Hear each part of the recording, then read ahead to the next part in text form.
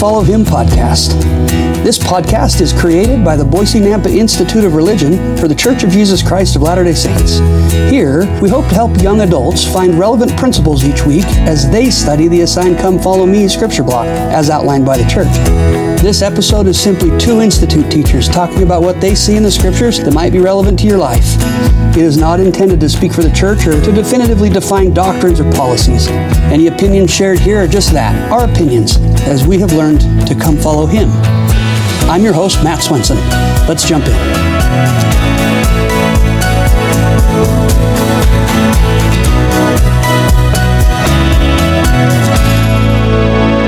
Welcome back, everybody.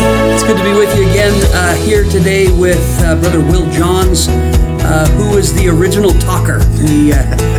We started this all some years ago as a class. We were offering at the Boise State Institute, where we just were sitting down in front of students talking and having them have some input, and the idea came that maybe we would record that and put it out there for everybody. So, Brother Johns, welcome. Thank you. Excited to be back with you. Yeah, it's good to be here with you. We're covering kind of a big block today, and like always, we probably won't get to the whole thing, but just thought we ought to mention today our block is Matthew 9 through 10, Mark 5, and Luke 9, and it's kind of the same stories taught in different voices. So with that, Brother Johns, anything you want to say before we start? Thank you. Welcome. Anything else? Yeah, well, I just love these stories that we read about the Savior and His ministry on the earth, and I just love that the Savior really teaches and testifies, but He also shows through His actions just the great power that He has and the power to transform our lives and change our lives. And as I've restudied the New Testament this year, I think maybe in my younger years of studying, I probably got caught up in the miracles that Christ was performing and maybe even just the actions that He was performing. And this time around, I've really just felt this overwhelming sense that the miracles are to testify to us that Christ truly has the power to transform and change our lives and to heal us and to help us to become more than we could ever become on our own. Yeah. And so really this has been a message for me of the Savior's power in my life and the ability to transform me, to change me, Yeah, that's really great. I love the idea that the miracles, I think He did the miracles on purpose to show the transformative power of the Savior, really, right? But I don't think that was really His purpose, right? His purpose was to save us all, right? Yeah. And the miracles were maybe a byproduct of the whole message. Yeah. And yet I think we even still today, we seek His miracles much more than we seek His forgiveness and we seek His atonement and things like that. We look to those miracles as proofs and as signs. Yeah. But the message was, I can save you. Yeah. Right? I can save you and I can transform you and I can help you to become who it is that you're destined to become, not in this mortal existence, but in an eternal existence. Yeah. So wonderful. Yeah. Well, take us in. We're starting Matthew 9, maybe? Yeah, Matthew 9. We'll jump into Matthew 9 and just wanted to kind of start in the beginning for just a minute. It says, "And he entered into a ship and passed over and came into his own city. And behold, they brought to him a man sick of the palsy lying on a bed. And Jesus, seeing their faith, said unto the sick of palsy, Son, be of good cheer, thy sins be forgiven thee." I just love the phrase, and they're seeing their faith. And in all these miracles we're going to look at today, there's an indication that there's some faith being exercised in order to receive that miracle. I think we know pretty commonly that faith precedes miracles. Yeah. It's not often that miracles lead to, they can improve our faith and help us to have greater faith, but I think we often have to start with faith. Sure.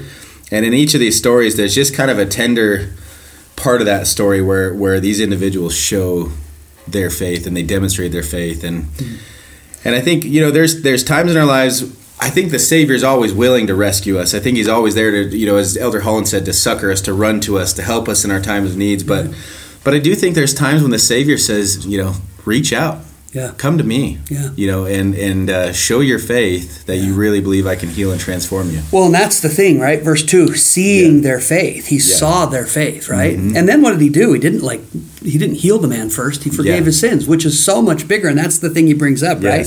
Verse 5, the people around are like, "Oh man, he's blaspheming." And then in verse 5, what think ye evil in your heart? Why think you evil in your hearts? For whether is it whether is easier to say, thy sins be forgiven thee, or to say, arise and walk. Which one's harder here? Yeah. But that ye might know that the Son of Man hath power on earth to forgive sins. Then he healed him, right? And he arose and took up his bed. Yeah. I think again, kind of like I said before, that the message really was, I can save you. Yes. And all it requires is a little bit of your faith. Yeah. But what we want is the miracle that I can see right now that proves that he's there. And, right. And that's really, he's even willing to do that for us, though, right? He's Yeah. willing to give us that, even if it's not the eternal thing we need. Yeah, I love that. I think you're right that these people are kind of like, in a way they're kind of tempting him, or I don't know if tempting him is the right word, but they're saying, hey, show us something. You show us. And I think he's saying to them, first of all, you show me your faith. Yeah. But second of all, most importantly, it's not even the miracle that I'm here for. Right. The miracle is that I can save you. Yeah. The miracle is that I can bring you back to Heavenly Father. So, that sins can be forgiven by one. Mm-hmm. Right. That was so blasphemous to the Pharisees and Sadducees and those that were standing around, because they didn't have that authority. Mm-hmm. Nobody had given them that. And so who is this guy to have the acclaim, to have the authority of forgiving sins, right? Totally. Such a powerful message. Yeah, and I think that brings us to verse 9, just another indication of the faith that we're going to see throughout these miracles and throughout these chapters. And as Jesus passed forth from thence, he saw a man named Matthew sitting at the receipt of custom, and he saith unto him, follow me. And he arose and followed him. And again, Savior's invitation, follow me. And instantly Matthew arises and follows him. And I've just been pondering this much in my own life recently. How often we just sit around and expect the miracles to come without acting. Right. And I think the Savior in a lot of ways is saying, act in faith, stand up, arise, come follow me. Yeah. And so just another indication of the faith that we're going to see here. But jump down to verse 12.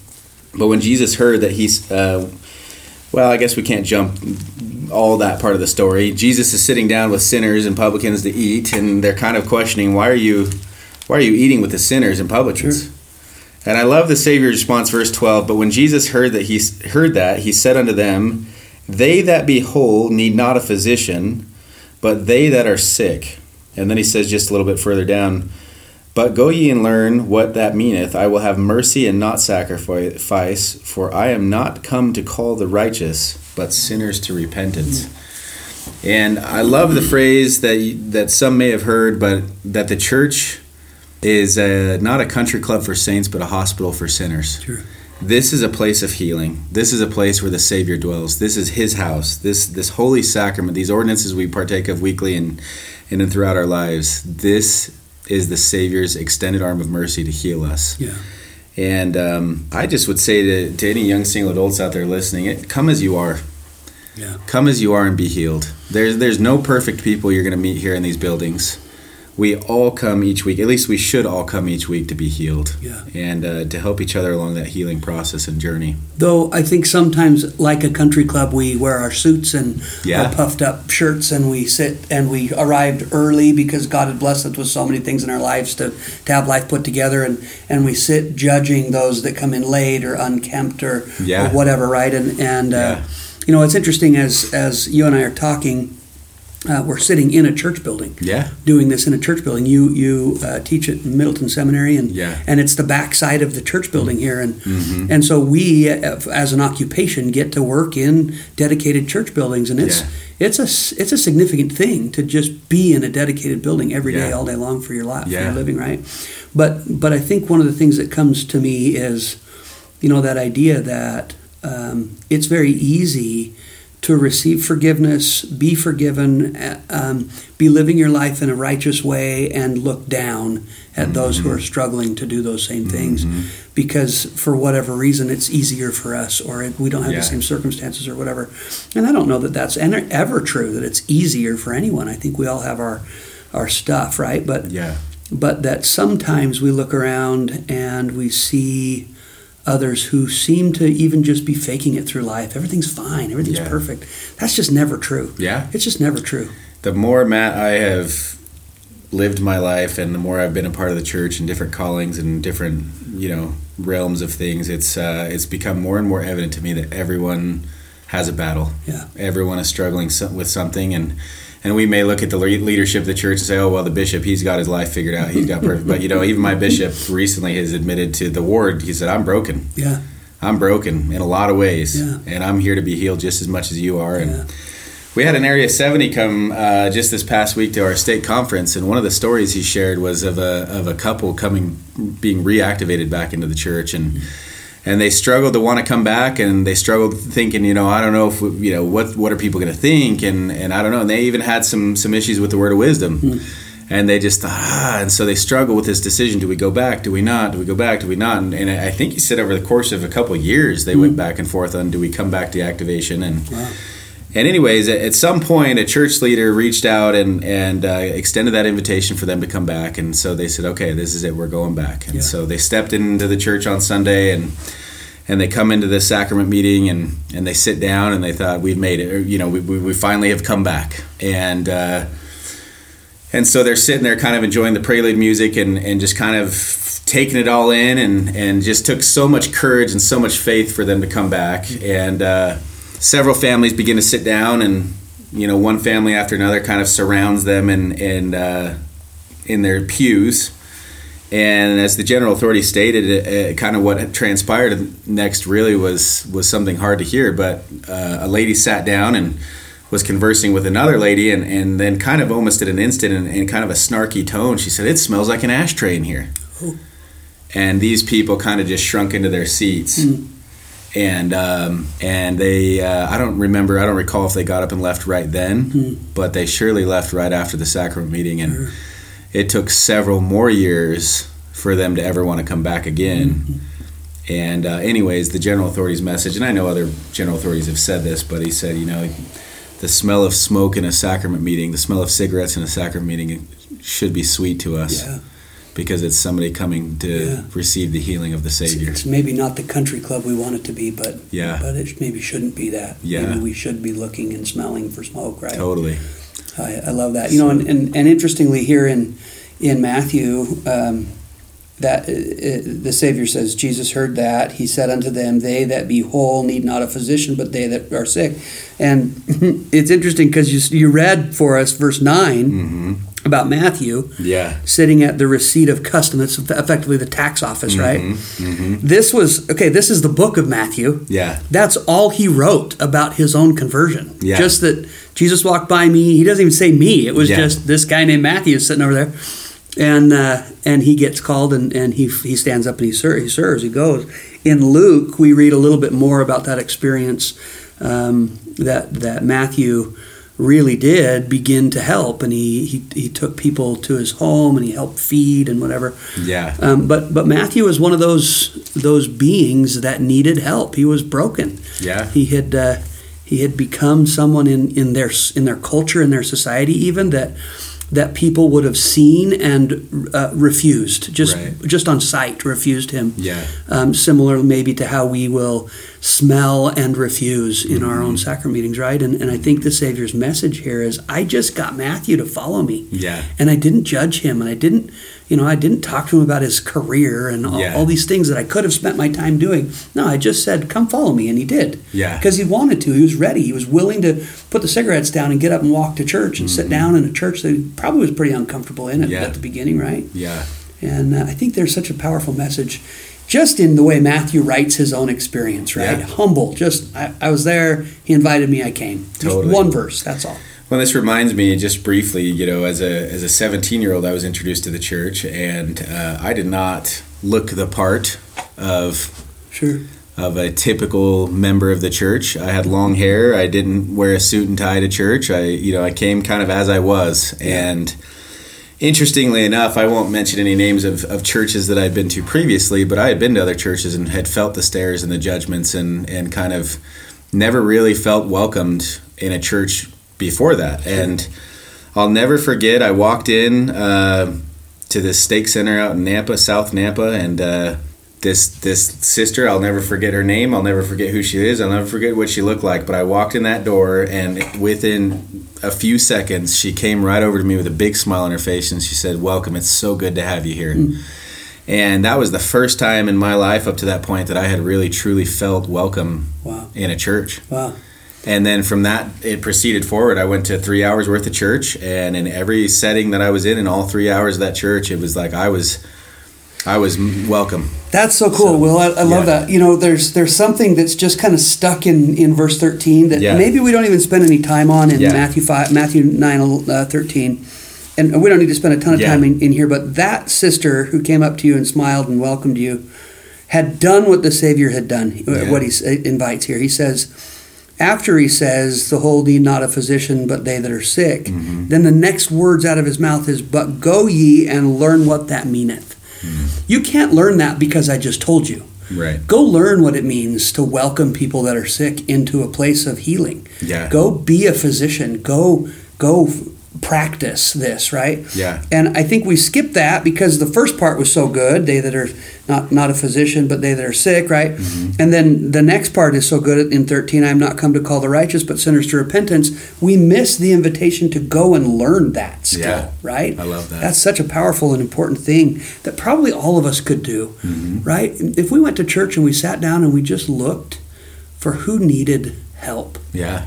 Obviously we do, right? I mean, I need help when I go, and I'm so grateful for the sacrament and renewal of covenants and forgiveness of sin, but I have some to offer too, and maybe rather than thinking only about me when I go ye and learn what that meaneth. I think that'd be an important message. I agree, and I think, for the young single adults listening here, it's first of all, come as you are. Sure. But when you're here, emulate the characteristics of the Savior and look for others that you may be able to bless and benefit and help. I love that. Who was it that said, you'll probably remember this, I don't, and if we don't, either one of us remember, it's because we're not perfect, right?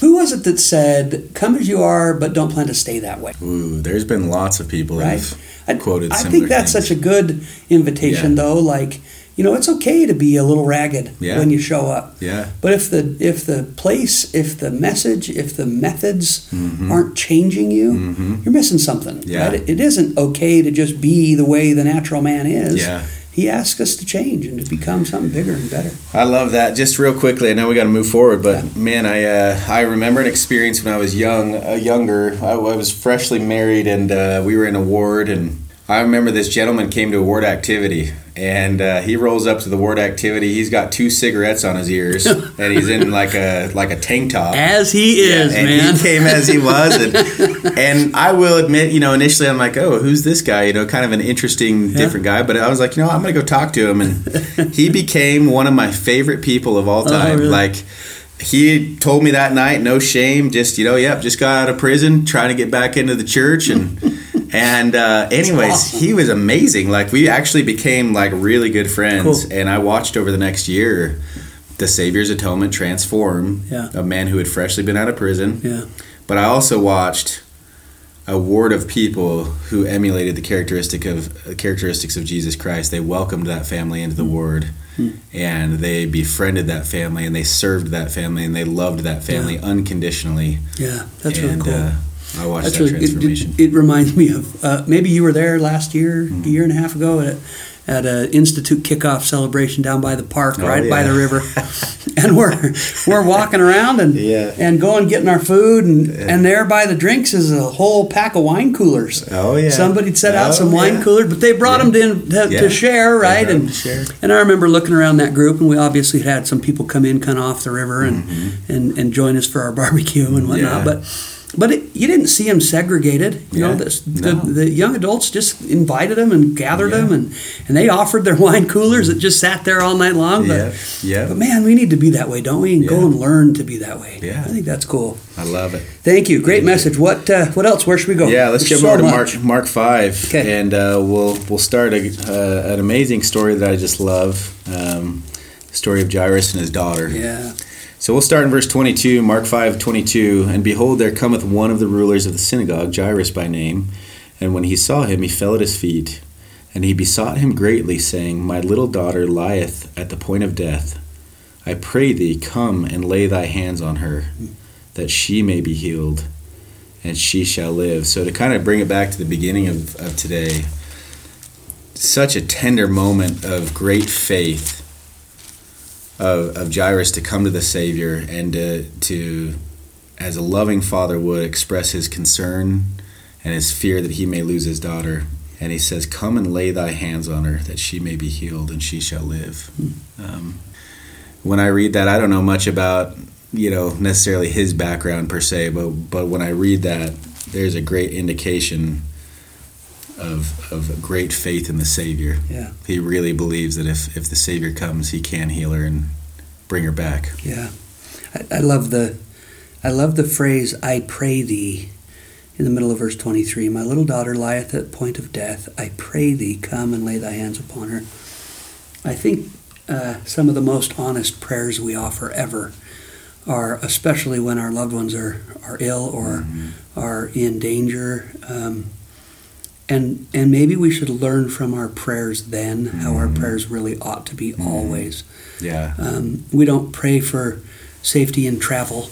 Yeah. When bless us that we'll get there, say it right. We don't pray the rote lines. We pray honest and sincere needs. Yeah. We really the only things we need are the things we ask for. Yeah. We thin out all the fluff that we so frequently add to our prayers. And I think the way that he goes. Yeah.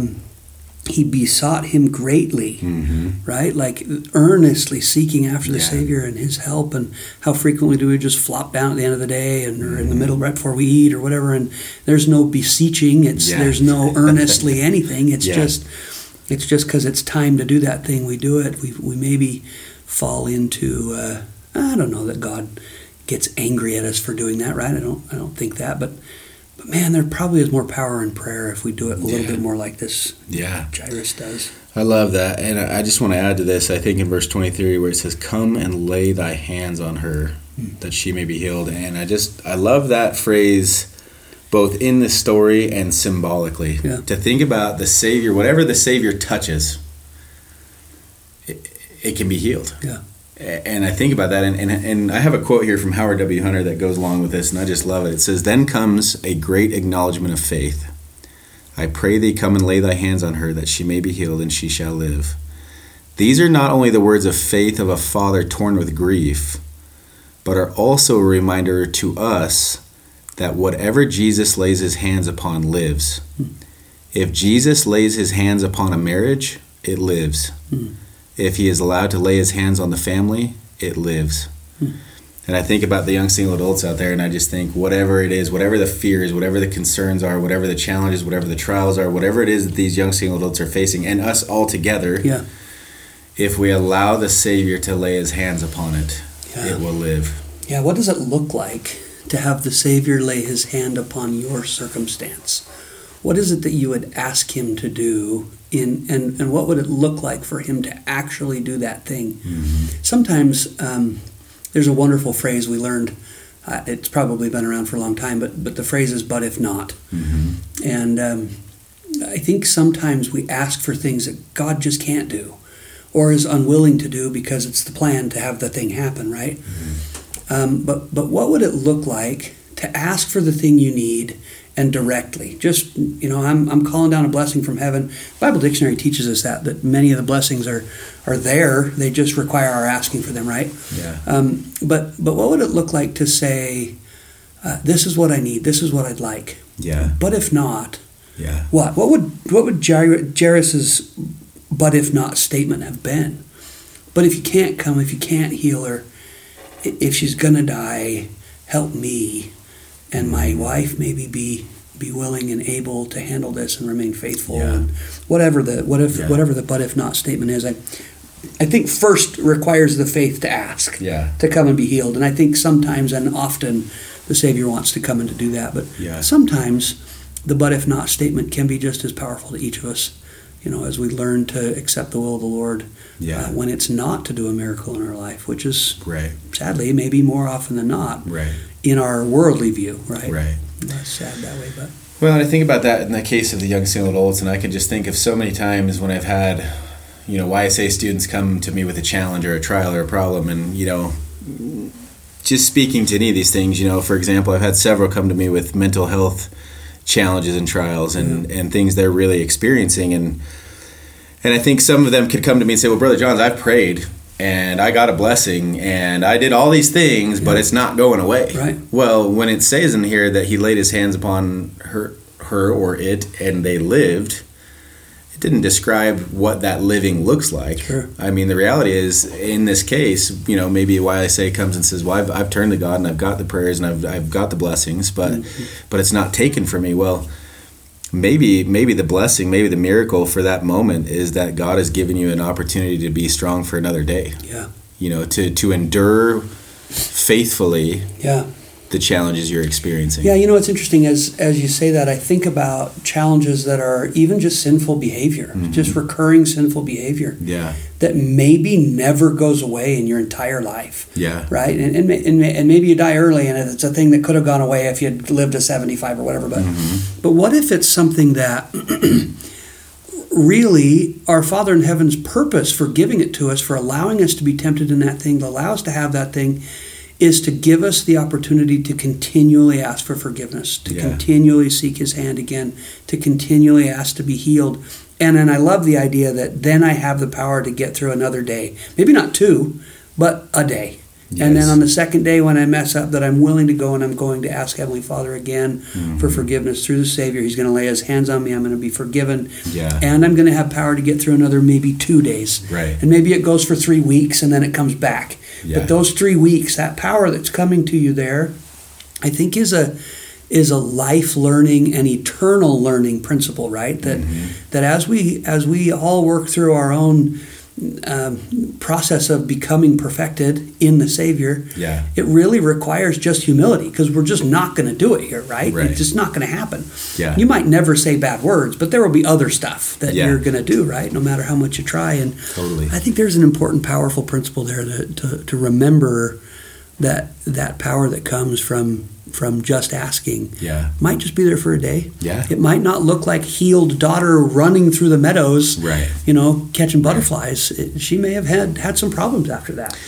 We don't know that, but... Yeah, and I think one thing to learn in this lesson, and we'll go back to the scriptures here because I think it's going to teach, but it goes to what you're saying, is that, everything that we learn from the Savior in this experience, we can learn that there's a process, that there's a timing that the Lord gives. And so when we're talking about these, people who may be struggling with a mental health challenge or a sinful behavior or any of these other things that are going on out here, and we're asking for prayers and we're not seeing it instantly cured, does not mean that the Lord's hand is not in there and it's not helping us, and that in time it might be cured. Sure. We know in the eternities it'll be cured. For sure. But in this process, as we go back to the story, we have this tender dad who comes to the Savior and he says, will you just come and help bless my daughter? And so verse 24, and Jesus went with him, and much people followed him and thronged him. And so Jesus says, okay, I'll go with you, right? Can you imagine? I'm sorry to cut you off. Yeah, no, go ahead. Just imagine that dad. Jesus is following you home. Yeah. I'm running. Yeah. And this throng of people is slowing him down. Yeah. Right? I'm like, okay, come on, let's go. Stop Totally. Talking to him. Let's go. Yeah, let's I go. would Like, be going, my daughter's right? I need my daughter needs him. And I love that you point that out, because it says, here he is, he's following him to his house, and then all of a sudden, verse 25, and a certain woman which had an issue of blood 12 years, and had suffered many things of many physicians, and had spent all that she had, and was nothing bettered, but rather grew worse. Verse 27, when she had heard of Jesus, came in the press behind and touched his garment. For she said, if I may touch but his clothes, I shall be whole. And straightway the fountain of her blood was dried up, and she felt in her body that she was healed of that plague. And then we see here, Jesus turns around and he begins to have this conversation with her. Yeah. Now let's just pause there for a minute. Yeah. If you're Jairus... Oh man, stop. Let's go. Keep running. Yeah, you think your daughter is either dead or is dying. Yeah. And the Savior's taking a rest stop along the journey to your house. If I'm in Jairus' shoes, I'm kind of like, okay, I'm glad that she's healed. She's already healed now. I've got a daughter that still needs you. Let's move, right? But I think there's a really powerful and important lesson in that coming to the Savior is the first step. Yeah. But then trusting in that process and trusting in that timing beyond that is also really significant along our journey of healing and transformation through Jesus Christ. Mm-hmm. The Savior doesn't take off sprinting to Jairus' daughter and immediately heal her. Yeah. There's a time period where I think the Savior is showing to all of us, not just Jairus, but he's showing to all of us, trust in my timing, trust in my power, trust in my plan, and in the end, all will be made right. Yeah. Well, and what's he teaching his disciples too right here, right? He has this woman touch him from behind. She touched, pressed from behind and touched his garment, right? So this big throng, and she's at the back just reaching forward, trying to touch him, and does. Now I think we see the picture of the woman sitting on the floor, and he walks by, and she just reaches out, right? Yeah. And that's really not scripturally. Scripturally, she was moving with the group and reaching forward to touch him. Yeah. And she's healed instantly. Yeah. Straightway, it says, verse 29. But then in verse 30, immediately knowing himself that virtue had gone out of him, turned him about in the press and said, "Who touched my clothes?" Yeah. Stopped. He just stopped the group and said, "Who just touched me?" Yeah. And the disciples were like, "Everybody." we're like all bumbling around here. We're all touching you. What are you talking about? And in verse 32, he looked round about to see her that had done this thing. And then the woman feared, trembling, knowing what was done in her, came and fell down before him and told him all the truth. Now, wait a minute. This woman for 12 years has had an issue of blood.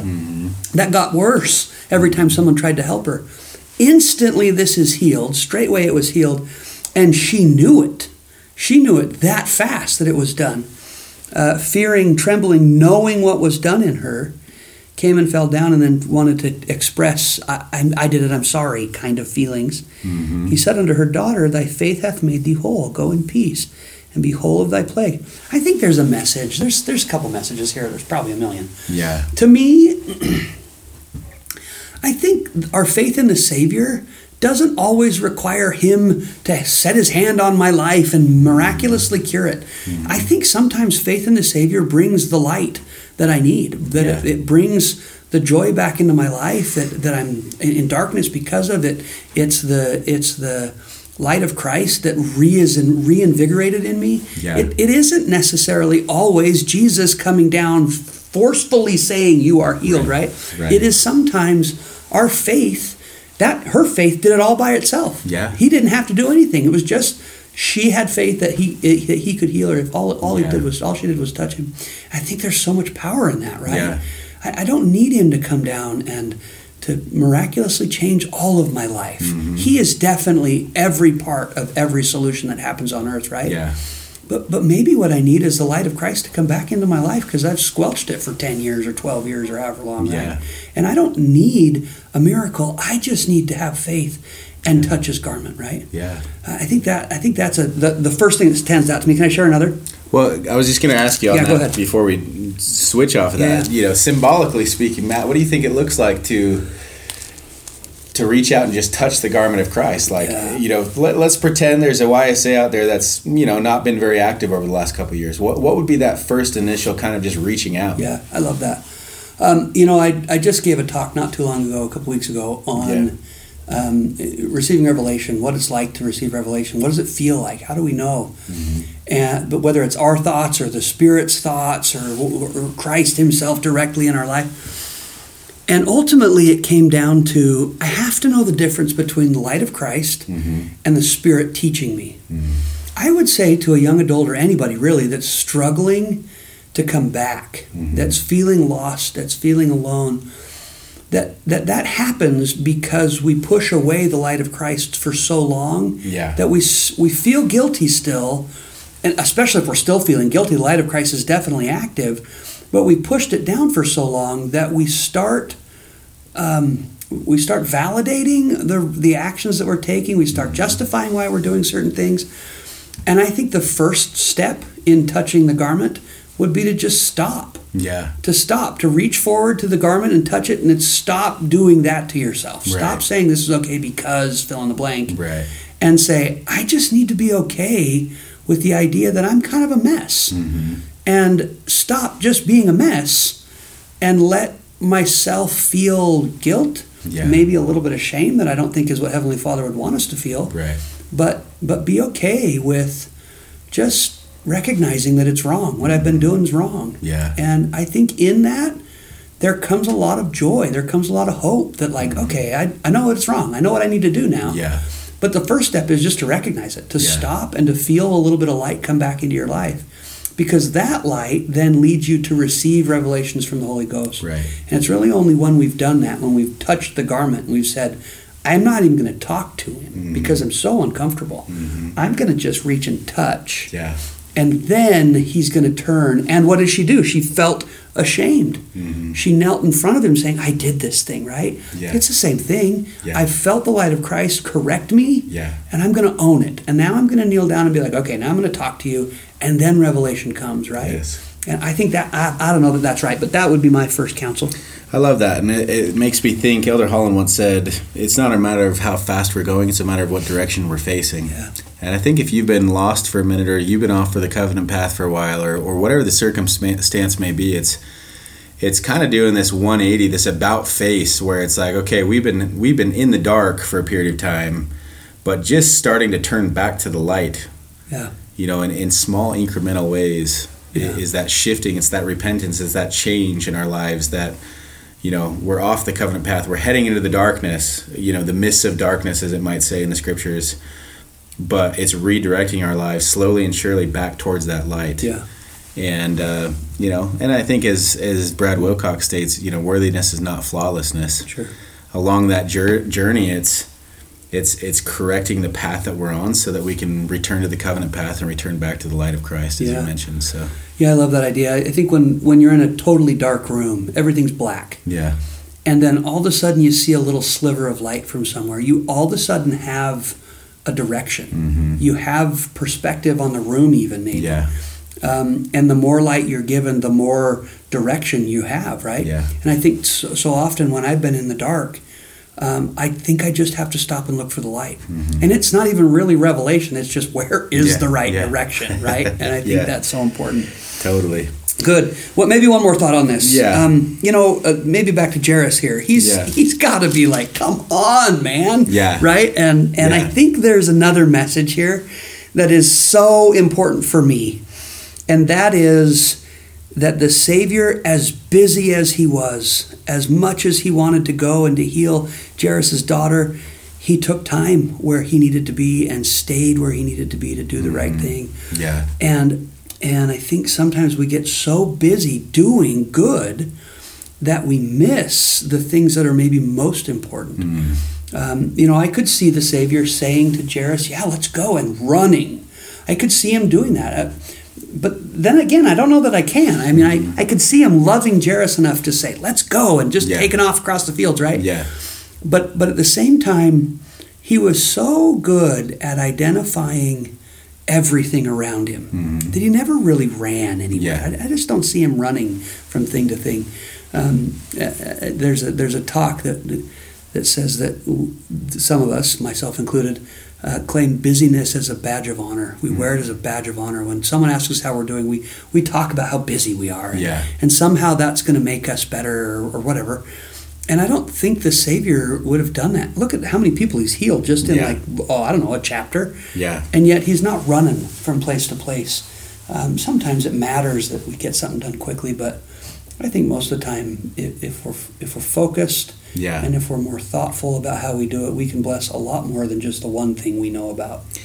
Yeah, I agree with that. And I just want to just add to this a little bit, again, as Jairus is kind of saying, probably feeling like this urgency to go and heal his daughter. I think, and I know the Savior would not say this to him, but in my natural man mind, my thought to Jairus might be, as he's standing there impatiently waiting, this lady's waited for 12 years. Yeah. You can take 5 minutes, right? Like, Yeah. And I think that's a twofold teaching there, that number one, we learn about a woman who's waited 12 years for the healing power of Christ. Yeah. So we learn that it takes time. There's a process. Yeah. And on the other part of that is to say to Jairus, listen, trust in my process, trust in my timing. We'll get to your daughter. It'll be okay. Yeah. And so I think going back to the verses here, go to verse 36 in Mark 5. As soon as Jesus heard the word that was spoken, he saith unto the ruler of the synagogue, be not afraid, only believe. And I think just in the hustle and bustle of what's going on in these stories, the throngs of people and Jairus being antsy to go get his daughter healed, and this woman touching his garment, and he's teaching this broader message, this greater message is, be not afraid. Yeah, and that's only believe. That's when that ruler comes out and says, your daughter's dead. Yeah. Right? And the Savior's response is, just believe, right? Yeah. What a message, right? That And maybe there's a message here that is, even if it goes the worst, right? If it's bad, Yeah. that's okay, because Jesus can fix that. Yeah. Right? Like, that's maybe the whole purpose here is slow him down so that Jairus' daughter can pass away. Yeah. And then he can do an even bigger miracle, Yeah. right? Maybe the things we see in our lives as the worst really turn out to be some of the biggest miracles I know that's true for me. Yeah. I've had some horrible stuff go on in Yeah. my life that really, hindsight, I wish we didn't have to go through. Yeah. But I'm so blessed that we went through those things, right? Definitely. And maybe that message was, maybe that's it. Like, I'm just waiting for her to pass away so I can go heal her and raise her from the dead, right? That's eventually what he does. Yeah. Is bring her back from the dead. First time it's ever been done. That's a significant statement, right? Totally. Yeah. I love that. And I think before we get too far ahead here, Sure. just one final comment on this woman that had reached out to Christ. And I think this message of be not afraid is applicable even in that story. But there's just this quote that I found this morning, and I don't know who said it, but I just love it, and because I can relate to it in both of these situations where there's urgency and fear and all this stuff going on. The quote is, "When you're hanging on by a thread, make sure it's the hem of his garment." Oh, that's cool. And I can't tell you, Matt, the Lord has allowed me so many times to hang on by a thread. But I can just testify and say that as I've held on to the hem of the garment of Christ, that all is made right, and that healing does occur. And That's really cool. There's a verse that connects to this in chapter 6 of Mark, the very last verse of that chapter. "Whithersoever he entered into villages or cities or country, they laid the sick in the streets and besought him that they might touch it, were but the border of his garment. And as many as touched him were made whole." So I know we talk so much about this woman with an issue of blood, but there were probably hundreds of people that he saved and healed in a very similar way. Definitely. And just touching that hem, that string hanging down, right? Yeah, I love that. That's a great message. Okay, keep going. Yeah, I mean, I think just to finish the story, the Savior comes to Jairus' daughter and he heals her, and verse 42, 41, "And he took the damsel by the hand and said unto her, Talitha cumi." I think that's how you'd say that. I have no idea. I'm not great at languages. We'll go with that. Which is, being interpreted, "Damsel, I say unto thee, arise." And straightway the damsel arose and walked, for she was of the age of 12 years. And they were astonished with a great astonishment. So he heals his daughter. The miracle happens. But I think about this story, and I think, this is a wonderful story to look at. But I think we've maybe a lot of people have been in a situation where they have a loved one who's on their deathbed, and what if the Savior doesn't lift him? Yeah. Do we still see the miracle? True. Even if they're not saved? Yeah. I think this is an amazing miracle. It shows great faith. It shows that the Savior can heal. He can raise the dead. He can do all things. But do we have enough faith to say, as you said earlier, right? Savior, heal her. But if not, help me to see the miracle of her passing, or help me to see the miracle of thy plan in some other way. Yeah. I think maybe it takes more faith to have a miracle not happen and remain faithful than to have a miracle happen. Which is maybe why they're not as frequent, right? That we, that's not fair. I think the Savior does frequent miracles, right? Yeah. But maybe we don't see them that way very frequently. We don't see them as miracles very frequently. Well, I was in church on Sunday, and someone was speaking. A stake presidency member was speaking, and one of the things he said was, he was talking about the law of tithing, actually. And he talked about in Malachi how it says if you pay your tithing, the windows of heaven will open and it'll pour you out a blessing so great that you won't be able to receive it. And he said sometimes those blessings come in the form of trials. I'm going, wait a minute. So I'm going to pay my tithing and then I get to have a trial. That sounds great. Awesome. That sounds so fun. Thank you. But now as I've got a little bit older and I've been through some significant trials in my life, I look back and I go, what? That trial was a miracle. Yeah. It was a miracle because it helped me become who I am today. Yeah. It was a miracle because it caused me to turn to Christ and to trust in Christ and to hold on to the hem of the garment of Christ as I was hanging on by a thread at many moments. as I look back, it was a miracle. Well, isn't it interesting in the middle of the trial, we make it this big giant thing. We turn it into, and they did this when his daughter had died. Verse 38, he came to the house of the ruler of the synagogue and seeth the tumult, and them that wept and wailed greatly. And when he was come in, he saith unto them, Why make ye this ado, and weep? Why are you making this giant issue out of this? And the damsel is not dead, but sleepeth. And then they laugh at him, right? And really, maybe that's us all the time. We make these giant issues out of things that he's like, whoa, calm down. We're going to get you through this. It's going to be okay. Yeah. And even if we don't make it through with our lives, if we make it through with our eternal life, that's way bigger than, I survived the event. Right. And man, what kind of perspective do we have when we make the mountains that are really molehills in our life mountains, right? Yeah, and I think about this too, and we'll transition here in just a sec, but I just think too that as we think about these miracles, it's like, oh, that would be so cool to see and to have in my own life and all these things. But the reality is, like, I just think about Laman and Lemuel and how many miracles they saw. Over and over. And over and over and over and over and over again. And in the end, they still weren't changed through the atonement of Jesus Christ. They still weren't converted to the Savior. Yeah. And in the end, they didn't receive the bigger reward of eternal life and exaltation. And I just think we've got to be careful not to... I think it's true that President Nelson has said, seek and expect miracles, but we have to redefine what a miracle really is, I think, sometimes in our lives, to recognize that the way we read them in the Scriptures may not be the way they occur in our lives. Yeah, for sure. But if we're seeking the hand of the Lord and we're watching for the hand of the Lord in our lives, at some point we will see the true miracle that's happening. Well, even things that are big negatives. Yeah. I think, like we've kind of been touching on here, that there really can be miracles. I think of Laman and Lemuel and Nephi and Sam in Jerusalem trying to get the plates from Laban. And their second best idea, after just going and asking for them, was, let's go take everything we own from Dad's house and we'll give it to him in trade. Yeah. Well, okay, that sounds like a total failure when they're being chased off, being threatened to be killed. Yeah. But the reality is, there's nothing for Laman and Lemuel to go back to now. Yeah. They're going to travel and for 11 years almost, follow their brother out, end up on a seashore while he's building a boat that's going to cross the ocean. Right. This is his first boat ever. Every part of them, knowing who they were, would have said, let's just go back and hang out at Dad's house. Yeah. But there's literally nothing there. So that failure was probably a prompting of the Spirit saying, hey, why don't you go get all your stuff and gather it up and get rid of it, right? Yeah. And yet we see it as a failure. Even when we read the Scriptures, we see that as a failure. Yeah. Why did it take 3 times for the Spirit to come and teach them? No, it came. Yeah. It came the first time so that, that story is amazing. Yeah. That the Spirit was just leading them through a process to really get them to be done with Jerusalem. Yeah, I love that. Great insight. Appreciate it, brother. Sure.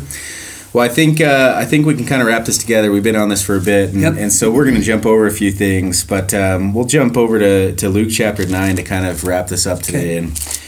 And to put it all together, I think when we get to the end of our lives and we've done our very best to stay on the covenant path and we've done our very, very best to follow the Savior, I think our greatest miracle will be us looking back on our lives and seeing the becoming of a disciple, the becoming of one who is like Jesus, the becoming of one who has developed characteristics of God. And to kind of wrap this together, if you jump over to chapter 9, there's a few verses here, and it talks about kind of becoming a disciple of Jesus Christ, and let's just start in verse 24, where it says, "For whosoever will save his life shall lose it, but whosoever will lose his life for my sake, the same shall save it. For what is a man advantaged if he gain the whole world and lose himself or be cast away?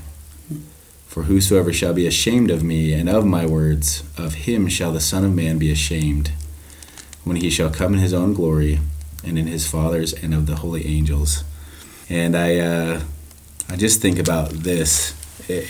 We can see all the miracles in the world, but if it doesn't lead to us becoming disciples of Jesus Christ, it's really done us no good. Yeah. Yeah, that message is becoming someone who helps someone else, right? Isn't that ultimately what the Savior was? And if our objective is to become like him, weeks ago in the Come Follow Me block, we talked a little bit about the light, being the light of Christ, and a candle, and all the things. And and I heard a colleague of ours share a little experience where he in a class went to the window and he took a little mirror and he stuck his hand out the window and he captured the sun and shined it into the room on his students and the ceiling and whatnot. And the message was, you don't become the sun when you become a light. You're not the sun. You're reflecting the power of the sun. And that power can have warmth. It obviously can light things so much so that you can't even look at it. Yeah. Just in reflecting who he is, I think that message of discipleship is such a unique message to religion, that becoming like someone very specific can change other people and how they view life. Yeah. That's a pretty cool invitation to become like him, right? Definitely. Yeah, thank you for sharing that. Appreciate that. So I guess maybe to wrap this together today, our journey of discipleship and becoming starts with faith in the Lord Jesus Christ. And as we look at all these different situations and we think about what the Savior has the power to do, the miracles come along the way as we have faith throughout our life, through the journey. And in the end, the greatest miracle is that you've been changed, that you have become like him. And so I guess my invitation and thought to anybody listening, or to the YSAs out there that are maybe just struggling in life, or maybe even not struggling, to continue to exercise your faith in Jesus Christ. Reach out to him, allow him to heal you, allow him to guide you, allow him to be a part of everything in your life. I love the scriptures in Matthew where it says, seek ye first the kingdom of God. Put the Lord first, and all things will work out better than you could have imagined. Yeah. And sometimes that takes time, and sometimes that's a process. And sometimes it doesn't look like you thought it was going to look. Yeah, it doesn't look how we thought it would look, but I can just testify in all of my experience so far in my life, as I've put my trust in Christ, my greatest trials have become miracles. And the greatest miracle of those trials is that I've turned to the Savior and become more like him. Yeah. So. Brother Johns, you have. I've known you since you and I both started about the same time here. And to see the mighty change happening in both of our lives is significant. And I'm grateful to be a friend of yours and call you friend. But thank you for your time here today. It's so can I just take a second? Yeah. What a wonderful job I have, right? This is part of my assignment with the church, that I get to go around and interview people that are just fantastic at studying their scriptures and knowing what's there and seeing it for what's relevant and valid. And I love that we don't get stuck on the Hebrew translation of this word. The whole context of this story matters, and it does probably on some level, but that we can find relevance for our lives and for those that listen. Man, what a job. What a blessing. Awesome. Thanks for being with us. Thanks, brother. Appreciate you. We'll see you next time. Okay.